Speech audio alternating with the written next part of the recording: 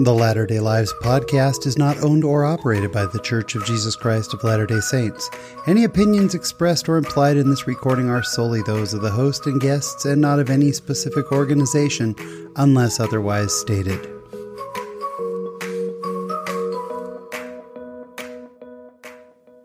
Hello, friends. Welcome to episode 141 of the Latter-day Lives podcast. I'm your host, Sean Rapier. Thank you so much for checking in again with us this week. We've got a fantastic show for you. First of all, we want to thank our reviewers over on Facebook, Amy Jenks Helm. Thank you so much for the recommendation, as well as the kind words. We certainly appreciate it. And on Apple Podcasts, thank you to Jed Colvin for the 5-star review.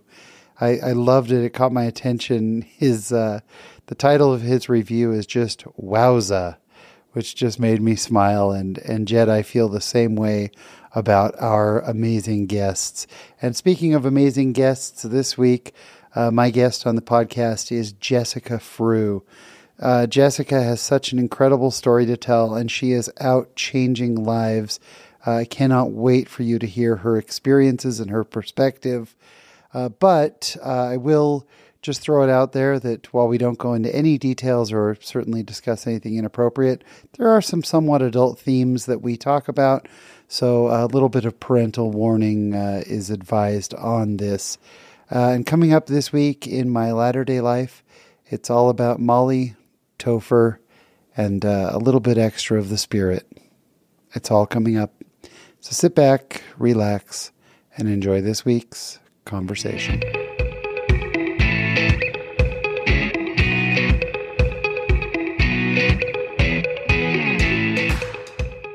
And today, here on the Latter-day Lives podcast, my guest has such a fantastic story that I'm very excited to hear. She is also the co-host of a podcast with some very surprising co-hosts of her own, but I don't want to spoil anything. We'll get to that in a minute. But Jessica Frew, welcome to the show. Thank you. I'm excited to be here. No, I'm so glad to have you. We met through our Latter-day Saint podcasters group, which is such a neat thing to be a part of. And when I saw what your podcast was about, I immediately said, she needs to be on Latter-day Lives. So we've got some bigger parts of the story that we're going to focus on later. But first, we got to get to know you. Tell us a little bit about where you're from, where you grew up. All right. So I grew up mostly in Idaho, although I have lived a handful of places. I've lived in Pennsylvania, Ohio, Maryland, Virginia, Oklahoma, Belize, Colorado, and now I'm back in Idaho. And Idaho is by far my favorite. So I've kind of moved around a lot. I've seen some different places.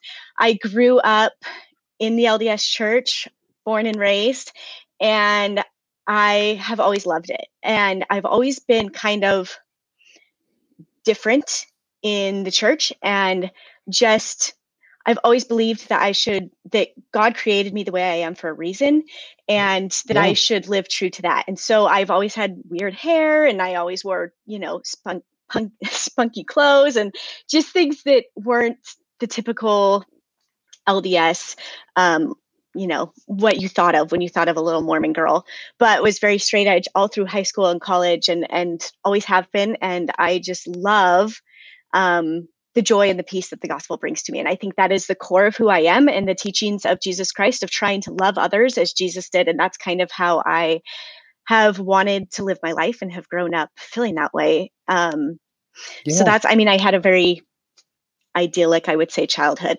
and it was great. When you were growing up, did your parents or your church leaders, did they struggle with your fashions, or did they accept you for who you were? I think that's what really gave me a solid, confident base for who I am, is that I never felt judged by my young women's leaders, by the people in my ward. My parents were very much, be who you are, love yourself. One of the things that I live by is the statement, be bold. My dad always told me to be bold. And for me, that is just being true to who you are. That doesn't mean you have to be loud. That doesn't mean you have to be, colorful or whatever. That just means living authentically and true to who you are. And so I think that really created that strong base for me to go on and deal with the things that I've had to deal with as an adult, and recognize that I know who I am, and in that knowledge is where my strength comes from. And where I find peace and joy in my life. So I think that was a true blessing. One of my brothers served a mission and then the other one didn't. And I remember our ward just didn't skip a beat. Like they took him in, they got him a calling, they just loved him, accepted him. And I remember that being a very powerful moment for me too, to realize that this doesn't change the fact that he is who he is. This isn't making him a bad person. This is his own personal decision. And so watching that, I think, really helped me as well. And what a beautiful blessing to see of this ward, that that's what we need to do, right? We need to just love and accept and bring people in spite of what they choose to do. It doesn't matter. Boy, isn't that just the message of the gospel? I love that. I'm glad to hear that. Yes. So growing up, what were you into? Like, were you into sports? Were you into the theater or? So I didn't do a lot of sports, and I never considered myself athletic, and partially because I had heart issues starting at like 6th grade. And so they told me I couldn't do any sports. And so then my sophomore year of high school, I had a surgery or an operation for that, not like open heart surgery or anything, and it didn't fix it. And then, or no, sorry, 8th grade is when I had that. And then they went get in again on my sophomore year and were able to fix that. So after that, I was kind of able to start doing sports, but I was already very much into singing and performing. I wasn't into drama much, but I did do like our high school musicals, and I loved being on stage. I loved singing in church and always have, always will. It's one of my favorite things to do. I love the power of music and the testimony that I can share through music. So that's always been a driving force to me that I have loved. So I did a lot of singing growing up, and a lot of dating in high school. A lot of I did dating. A lot of dating. Okay. I loved dating. I Yeah. have tons of close girlfriends, but I had a lot of guy friends and just had a lot of fun dating, and less drama with boys, I felt like. Sometimes, yeah, that can Sometimes. be the case. When a girl gets involved, sometimes that drama kind of spikes. But I'm with you. So you make it through high Yeah. school. Where did you go after high school? I attended ISU in Pocatello, Idaho, and got my degree I started as a music major and vocal performance major, and just started hating singing. I just the environment wasn't for me, and I just stopped liking it. And so my husband at the time was like, Jess, don't keep pushing this. If you're not enjoying it, find something you love and go do it. So I switched, and I ended up finishing as a family and consumer science major, which is home ec. And that's like my love. It encompasses so many things that I just love doing. So yeah, so elaborate a little bit on it, because I am so not familiar.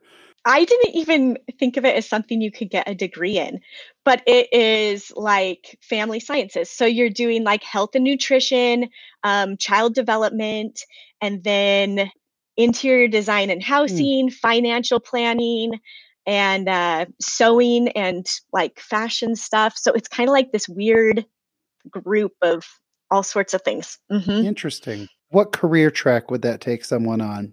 So you can teach in the schools as a home ec teacher, doing like the sewing and cooking classes. You can, what my drive at the time to do that, I wanted to teach like community classes to adults. Awesome. And then I ended up working.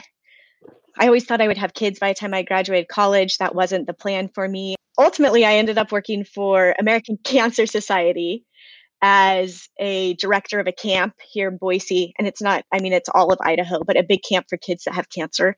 So I worked there for a while. Awesome. That was quite a diverse path. So you said you thought you would have kids by the time you graduated from college, and you didn't, but you've referred to your first husband a few times. When did you meet your first husband? So I met him in college. He actually lived just a block away from me. And it's funny because I never knew who he was, but he had seen me walking back and forth to campus. And then he would see me like at the language lab. And so he had been paying attention. And then one day he ended up sitting next to me at a choir concert. He'd come to watch one of my friends at the choir concert, and he was sitting next to me and got my phone number, asked me out the next day, and we were together every day after that. So I was 20. My daughter just asked me yesterday, how old were you when you married my dad? We were 20. And we were married for another 7 years after that. Yeah. So you got married when you were 20, which is Very young. That's younger than I expected. I mean, you obviously hit college hard, and you accomplished a lot in your young life. So you guys are this young newlywed couple, and he was a member of the church? He's a member of church. Yep. We got married in the Salt Lake Temple. Awesome. And uh, I guess our story together really starts probably just a few days before we got married, when he sat me down in what was going to be our apartment. And he's like, I need to talk to you. And I'm like, okay. And he's like, I've had this thing for my whole life that I have been so scared to share with my future wife, and I need to tell you before we get married, because it would not be fair of me to enter into this marriage without telling you. And his name's Steve, by the way. I haven't said his name. Steve. So Steve is my first husband. And I'm like, okay. And he tells me that he struggled with pornography since he was like 10, 11 years old.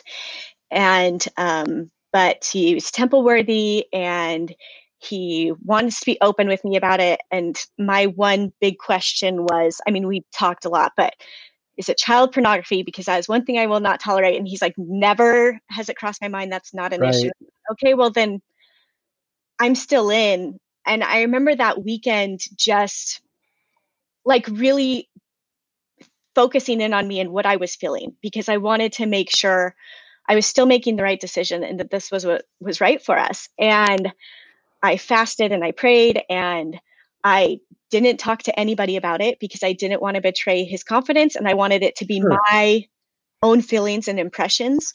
And I felt totally at peace with it. So we got married, and I remember sitting in the temple after we got sealed, and the sealer talking directly to me about, this is the right decision. This is where you're supposed to be.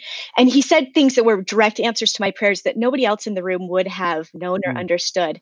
And it was probably one of the most powerful moments in my life of feeling the Spirit, and also just this reassurance that, Heavenly Father's there and that I can trust this path no matter what it looks like. And I think that has set the tone for mine and Steve's relationship since then.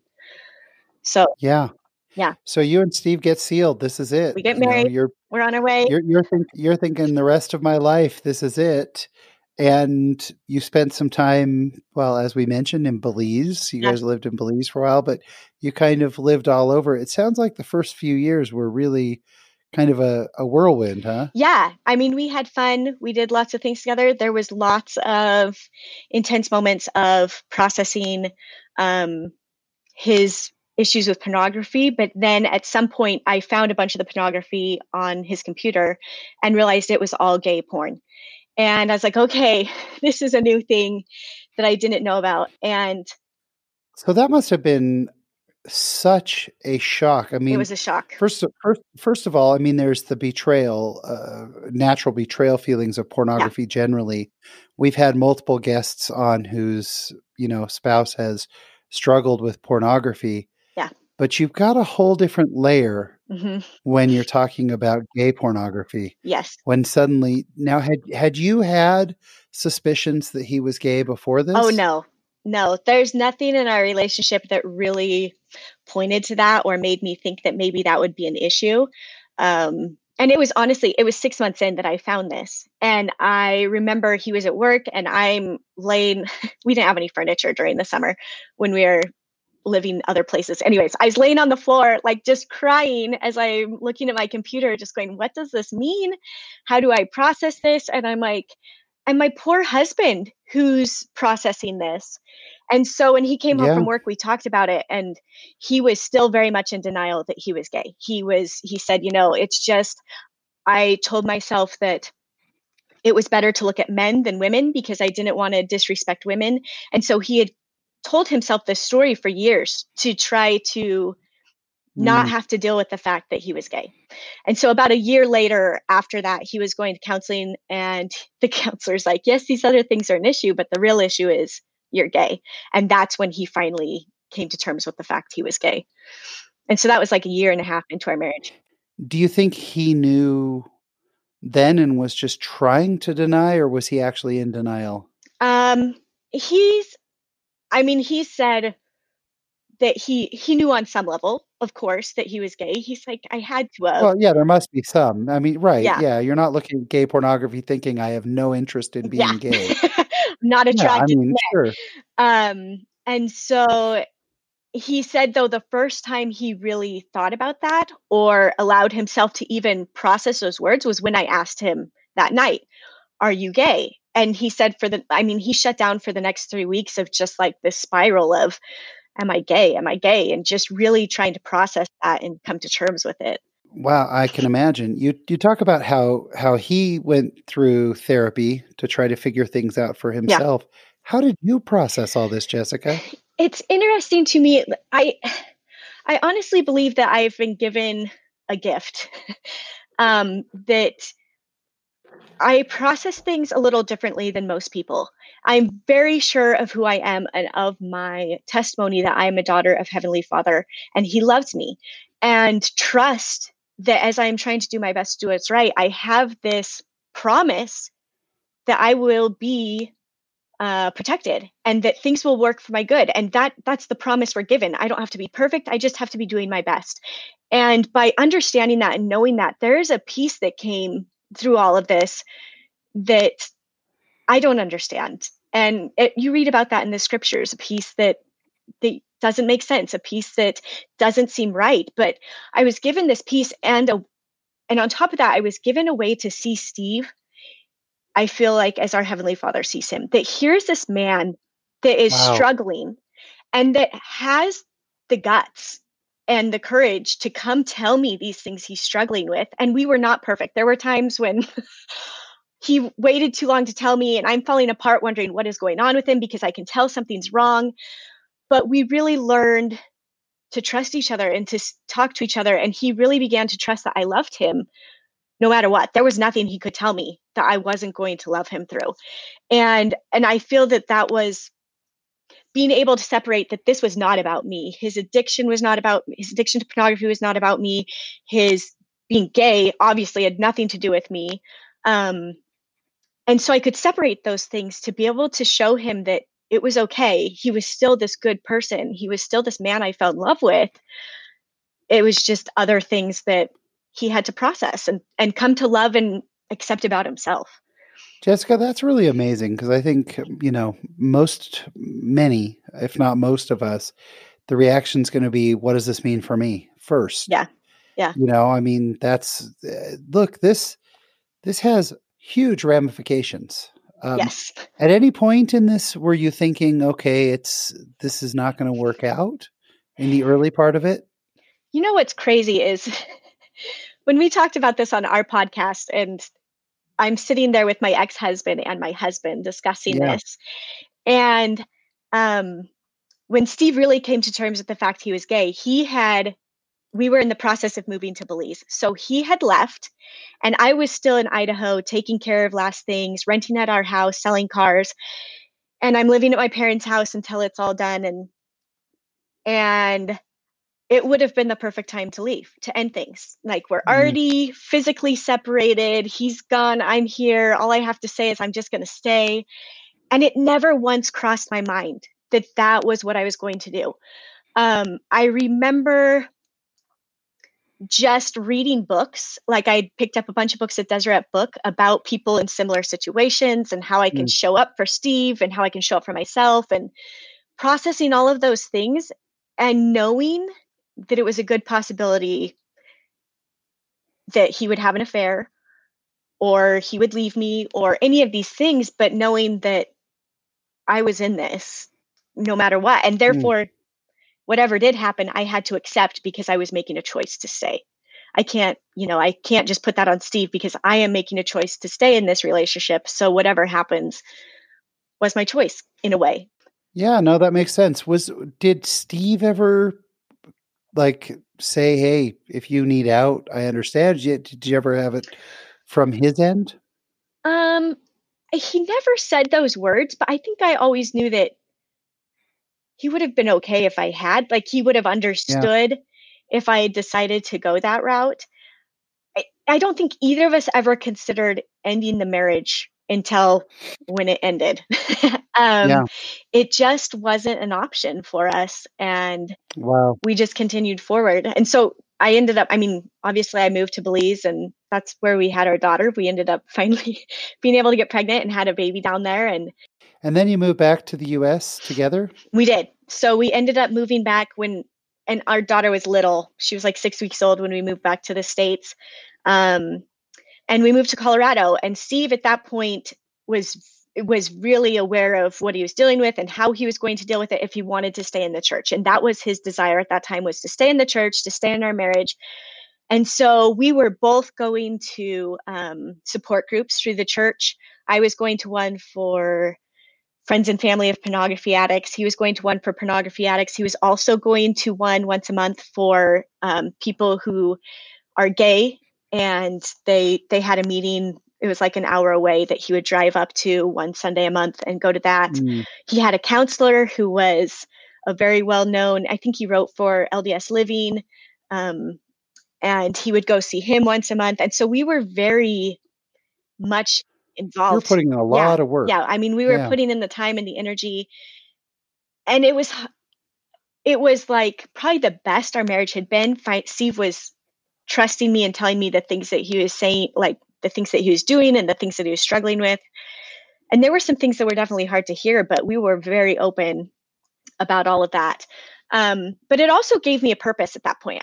I realized that I could go into these meetings and I had processed a lot of this on my own and was in a very healthy place with how I was dealing with all of this.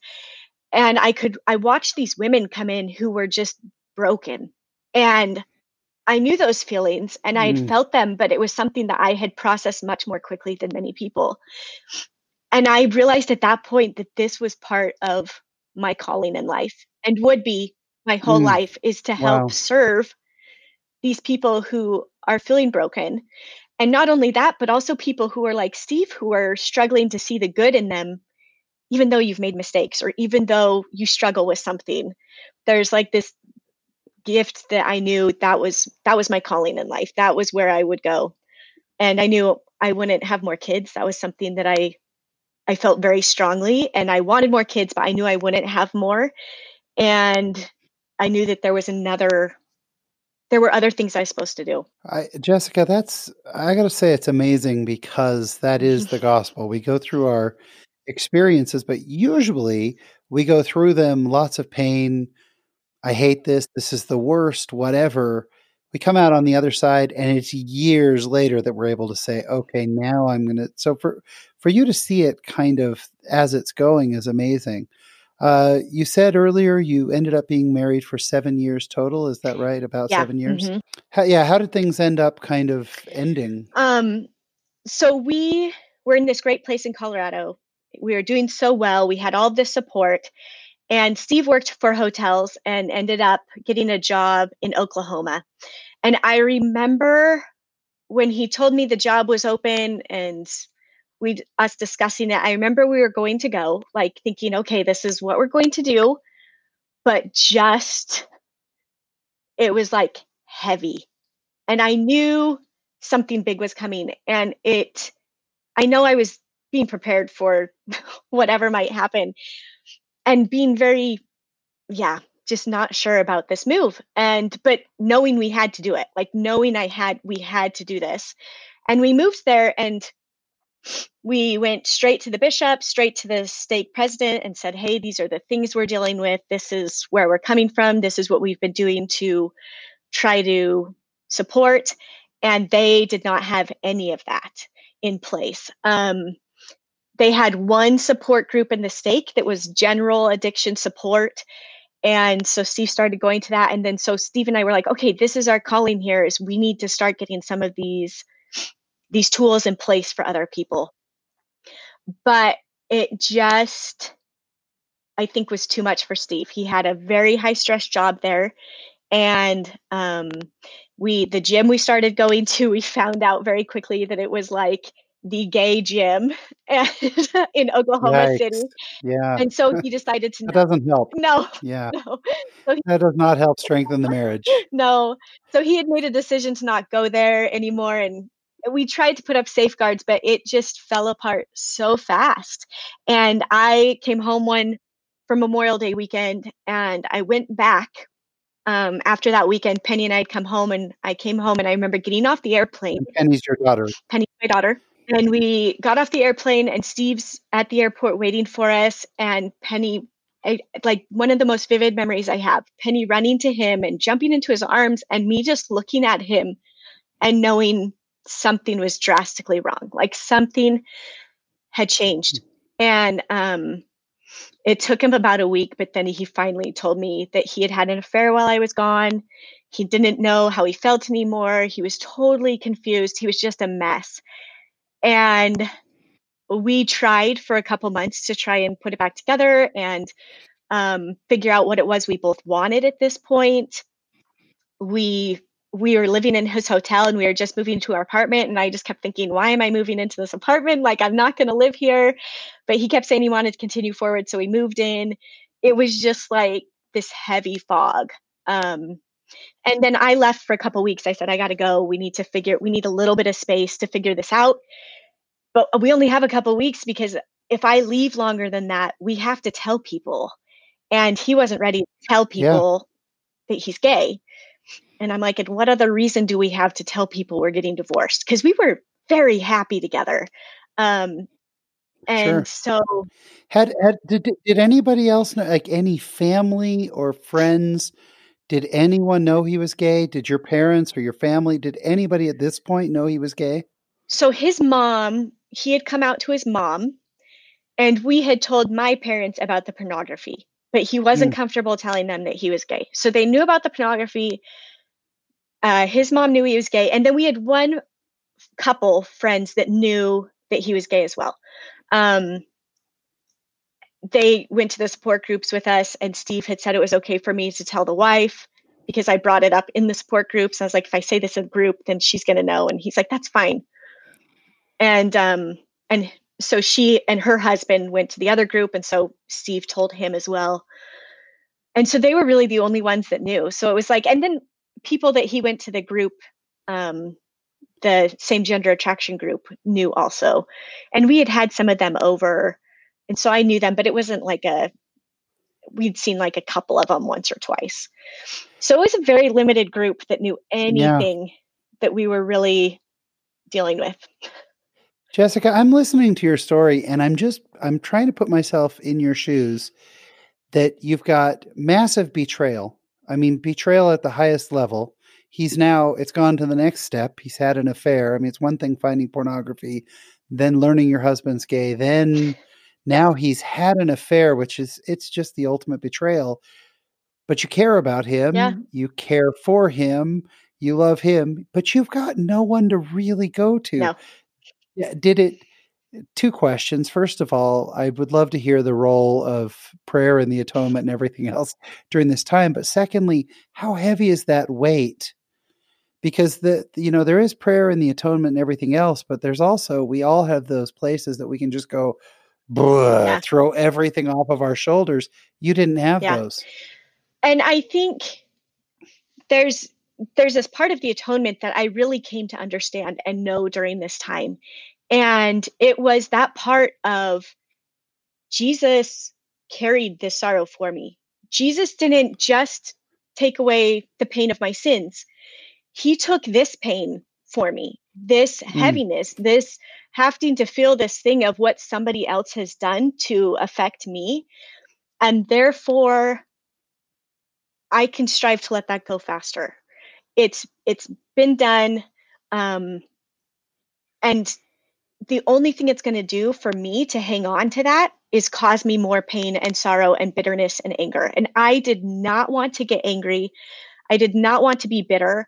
I had moments of that. I remember one night specifically after we had separated, like just getting mad. Yes. And of course, that's so natural. And that's the only time I remember really getting mad at Steve, because there was I watched this man struggle for so many years and fight to be who he thought he was supposed to be, to be who he had been told. And I watched him just beat himself up about it and just feel he wasn't enough. And I kept telling him, you are worthy. Like, you are still a good, beautiful human being. This is just something you've been given to struggle with. Like, this is your trial. I understand that, but that does not define who you are or make you any less of a person or of any less value.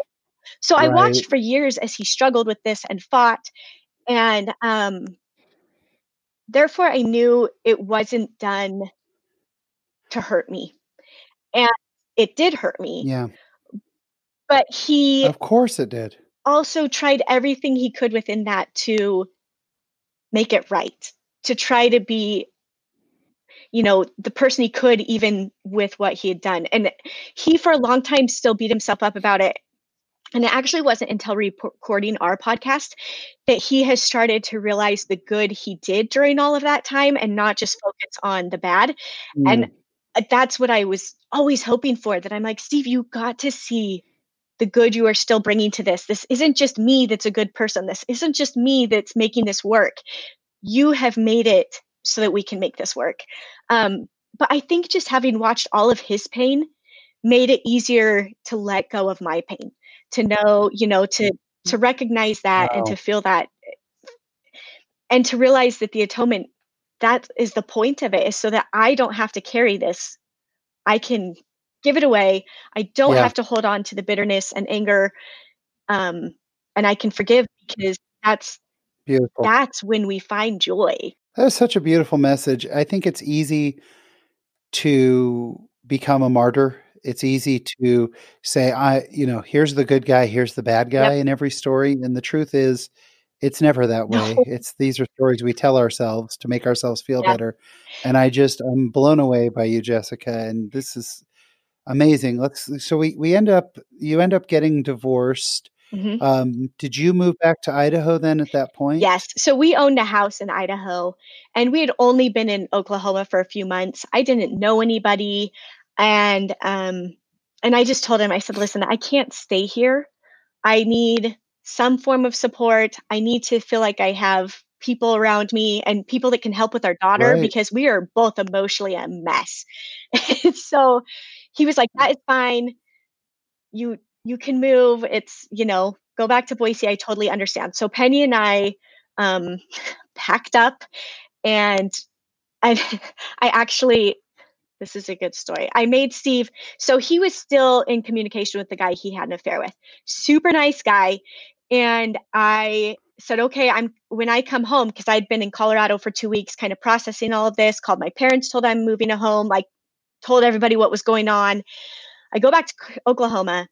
I pack up my stuff on the weekend and I say, okay, I want to meet this guy, because you're talking like you're going to continue forward with him. And if Penny's going to be around him, I'm not going to have another opportunity to meet him before our daughter's involved in this situation.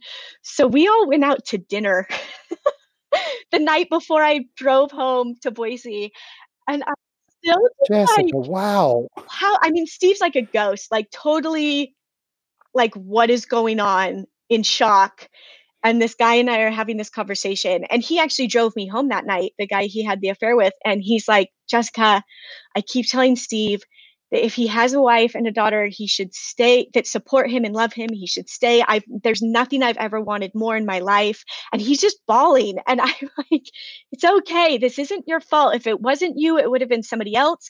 And I'm just grateful it was you, and that you're loving, and that you see like Steve struggling. And um anyways, it was an interesting That conversation. Jessica, that is so surreal. I mean, it's really surreal too.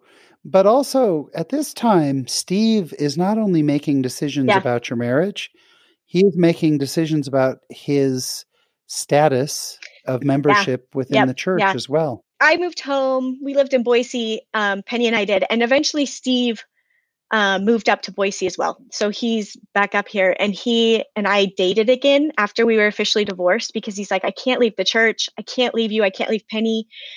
And so we actually started dating again, and that was a total mess. But we tried, and we made sure that it was, really what we wanted. And How old was Penny when you guys split? she was 2 Yeah. when we got divorced. In fact, the week after I got back to Boise, it was her second birthday. So this is all she's really known. oh yeah, she says she remembers times when it was Steve and I together, but Yeah, not really. not Sure. really.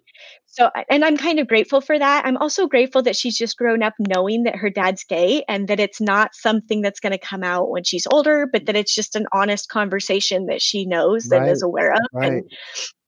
And I think she's going to be better for it, knowing that we love and accept people who are different from us, who believe differently from us. Yeah. Um, So at some point, you guys realize, okay, this is really done. It's over. Yeah. From what I can tell of your story, Steve decides, hey, I'm going to live the lifestyle of a gay man. Oh yeah. It's not congruous with, my membership and participation in the church the way it was, at least. Yeah. So he makes that decision. You've got Penny, and so, but it sounds like you did the relationship, because I know you have a very close relationship with him now, which is amazing.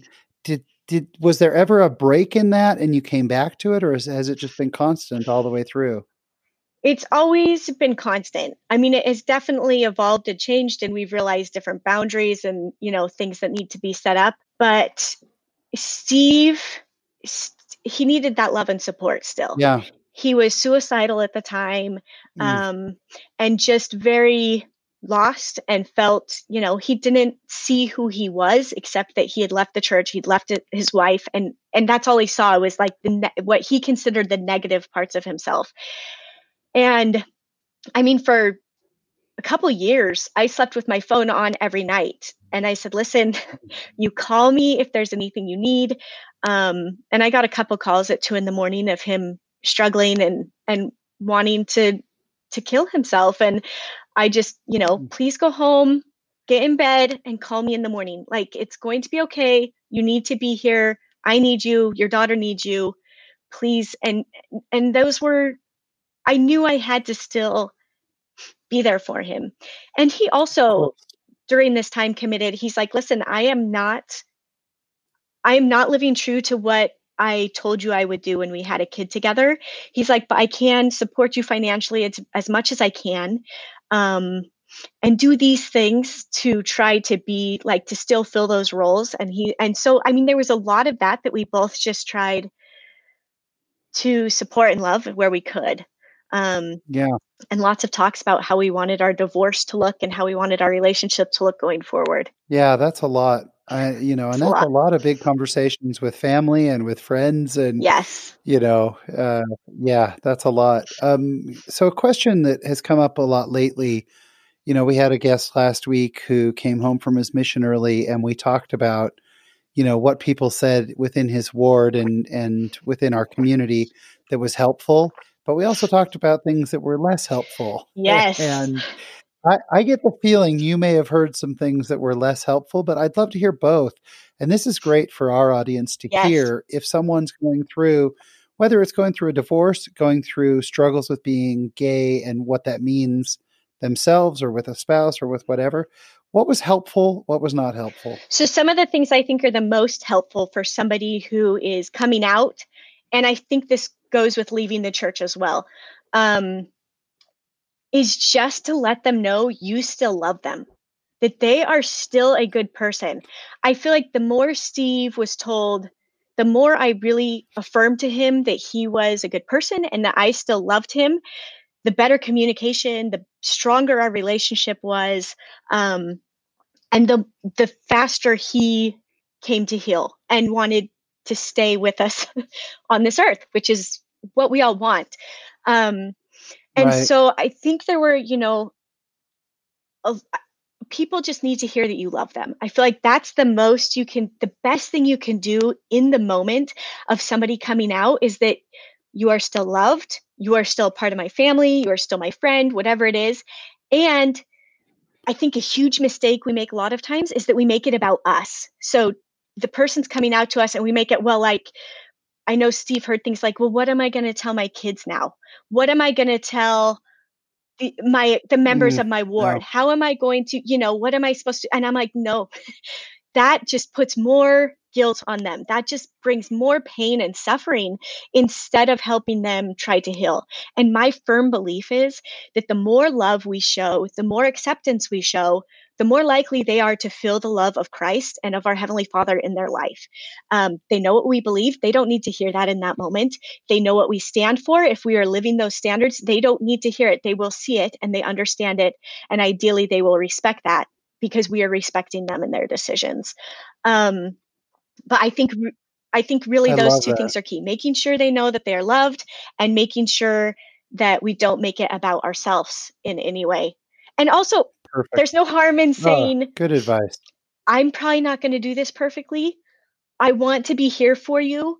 Please let me know if I offend you or if I mess up. Like, I want to have an open conversation. I'm going to do my best. Like, just put that out there, because it's just the reality that we're Yeah. going to make mistakes along the way. There's no perfect playbook for this kind of thing. We all do the best that we can as we go along. But I think that's great advice, especially not making it about you. And that's good advice for somebody coming out, for Yeah. people getting a divorce, for people going through trials, for people with addictions, like No, all of that. It's not about you.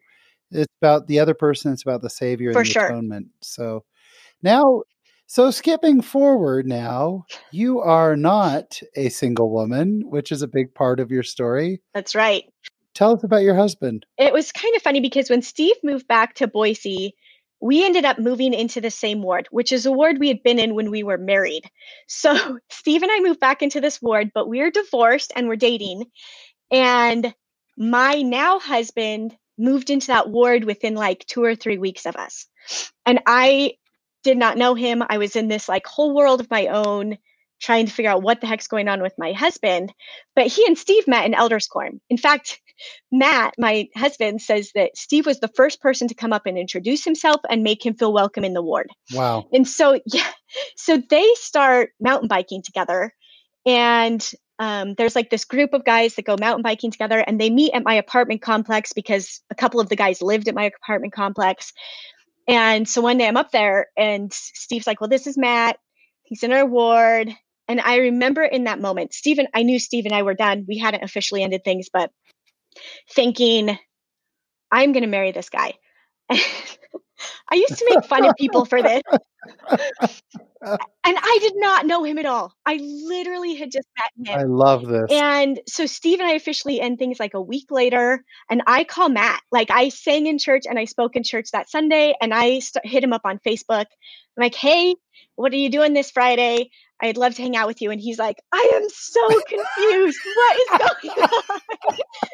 And he didn't know what like mine and Steve's relationship really was, because it was just the guys mountain biking. It wasn't like they were having these Oh, in-depth that's so conversations. funny.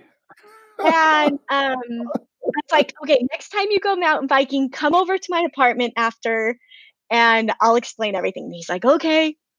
So we had this whole big conversation, and I tried to get him out to go out a couple times. It never really worked. And then he's like, listen, I'm super flattered, but I'm dating this other girl named Jessica.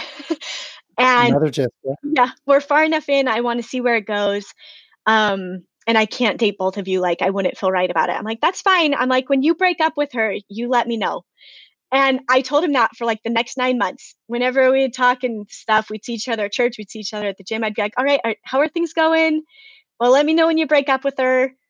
I think we'd have a really good time. I think we'd have lots of fun together.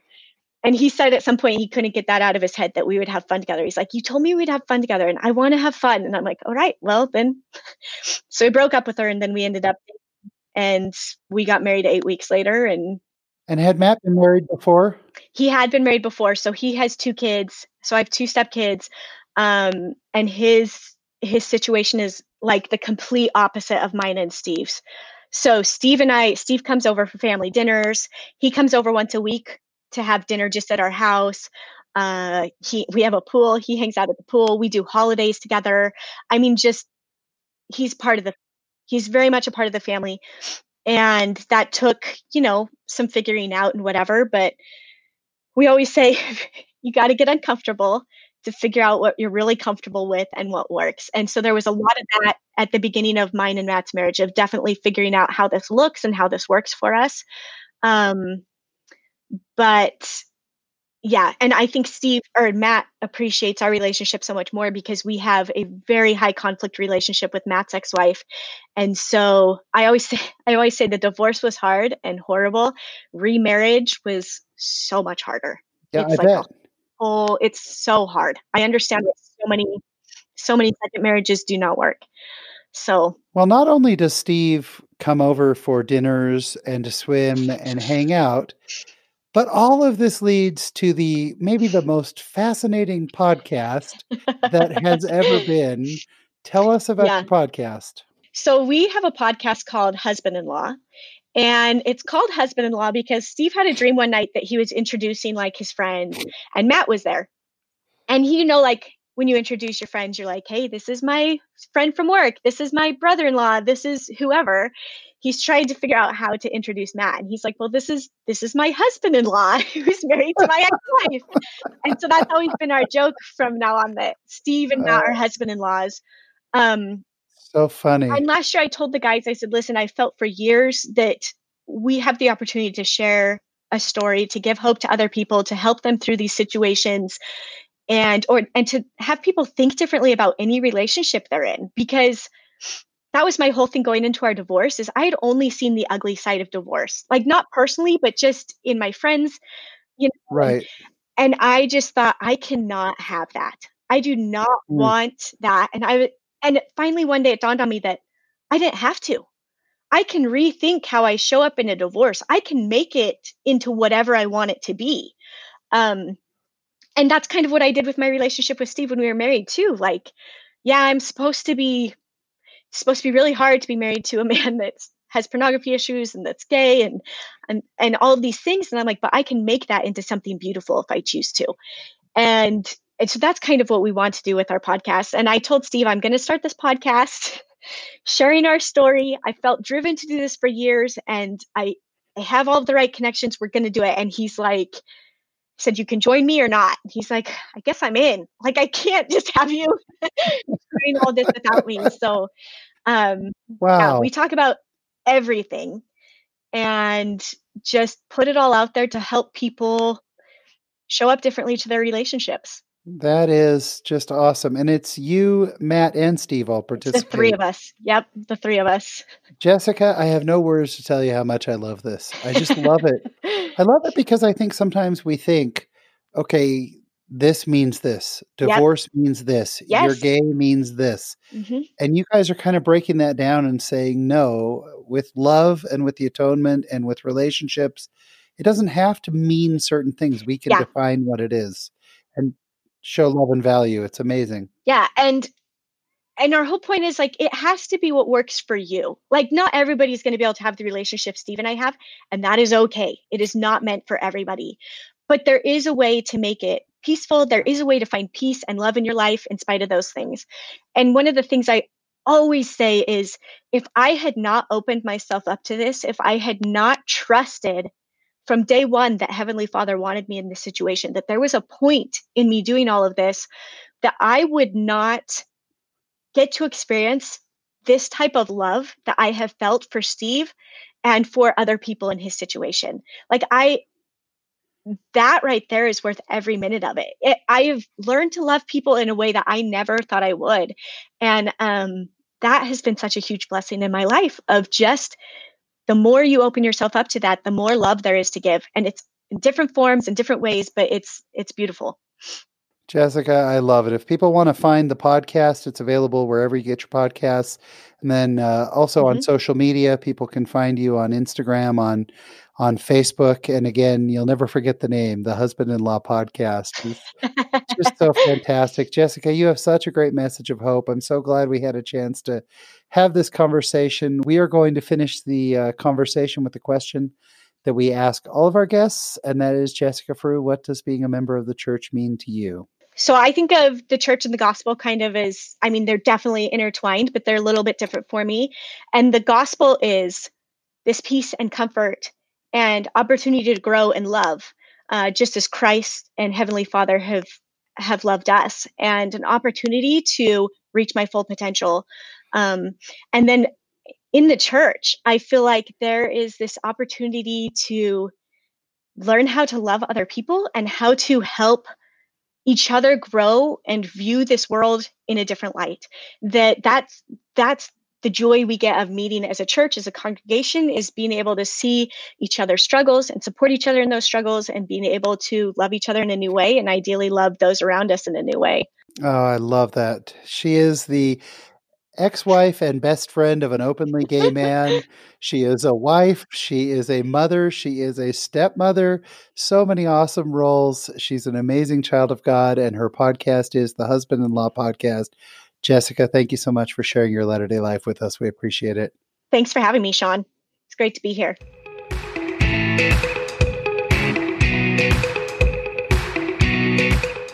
And my special thanks to Jessica for coming on and sharing her story. She has such a vibrant soul and an impressive spirit, and she is so much fun. She was so great to talk to, and I just know she is out there changing people's lives with her story. So Jessica, thank you. This week in my Latter-day Life, I had one of the most difficult days I've had in a very long time on Saturday. 14 years ago, we got the sweetest, most wonderful dog. Her name is Molly, and oh, how I love Molly. She just loved our family and was just one of those dogs that you could not help but love. And over the years, as dogs do, she aged, and over the last year or two especially, she developed cataracts and lost her hearing, and we started to notice that she wasn't quite as strong in her legs. They would go out from under her from time to time, but she was really kind of holding it together. But over the past week, she really degenerated and was falling over and having a hard time standing at all. And on Saturday morning, we woke up and it had gotten so bad that after some prayer, we knew it was time for us to say goodbye to our sweet girl, our sweet Molly. And so we spent some time sitting with her and cuddling and just loving her, and then took her over to the vet, and she crossed over to the other side. And I was able to hold her head in my lap and scratch behind her ears, and my wife was able to scratch her also as she passed. And it was really gut-wrenching. It was painful. It felt physically painful. It was so difficult. And I came home and said a long prayer and started to feel some peace. And then we got some absolutely devastating news. 25 years ago, when my wife and I were a young newlywed couple, we became friends with a couple named Chris and Lisa. And Chris was a theater director, and Lisa and I were in a comedy group together. And Chris was just the most talented, fun friend. And we hung out with them a lot, as well as our dear friends Ken and Katie, who are also performers. They've been past guests on the show. But we had such a good time. We spent holidays together sometimes. We did Halloween parties together with some other friends. One year, Chris and Lisa and Vanessa and I, just the four of us, went out and did New Year's Eve and laughed until, it was just one of the most fun nights in my memory. And a few years ago, we were devastated to learn that Chris had been diagnosed with ALS. And ALS is such a ravaging disease on the body. And I remember crying when I found out, because Chris is, again, just such an energy. He was a director at UVU and at the Hale Center Theater, and so respected and so loved by so many people. And we had drifted a little bit over the years. We didn't spend a lot of time together, but we always stayed in touch, and we always kept up on each other's lives, and we would certainly bump into each other in different places. And since his diagnosis, we got to see him a few times. And the first time we saw him, he was just Topher. Topher's his nickname, Christopher. He was just the Topher we know and love. And then the next time we saw him, Chris was using a cane, and his speech was different. It was slurred a little bit, and a little bit, he was struggling to speak a bit. And then the next time we saw him, he was in a wheelchair and barely speaking, and things had really taken a more difficult turn. And the final time we saw him a few months back, he couldn't move his body at all. and he couldn't speak at all. And I was so grateful that I was able to see him and give him a hug. And then Saturday, we found out that Chris had passed away on Saturday morning. And again, it just felt like a punch to the gut. I felt physically sick, and I cried and cried and cried at the loss of my dear friend. And I didn't know how many tears I had left. But I cried for Lisa, as she is now going to be raising their children alone, and she has lost her partner in all this, Chris, who she loves so much. And the world has lost such a great man. And the pain felt again inconsolable. I mean, this was 2 big losses for me in one day. But as I knelt down and prayed, and I begged Heavenly Father that He would give me the Spirit, an overwhelming peace came to me. I mean, just such an incredible peace. I knew that Chris had gone on to a better place and that his suffering was over. And I knew that the time, really in the big picture, was very short before Lisa and his children would be back with him. I knew he was faithful to the end, and that families are forever.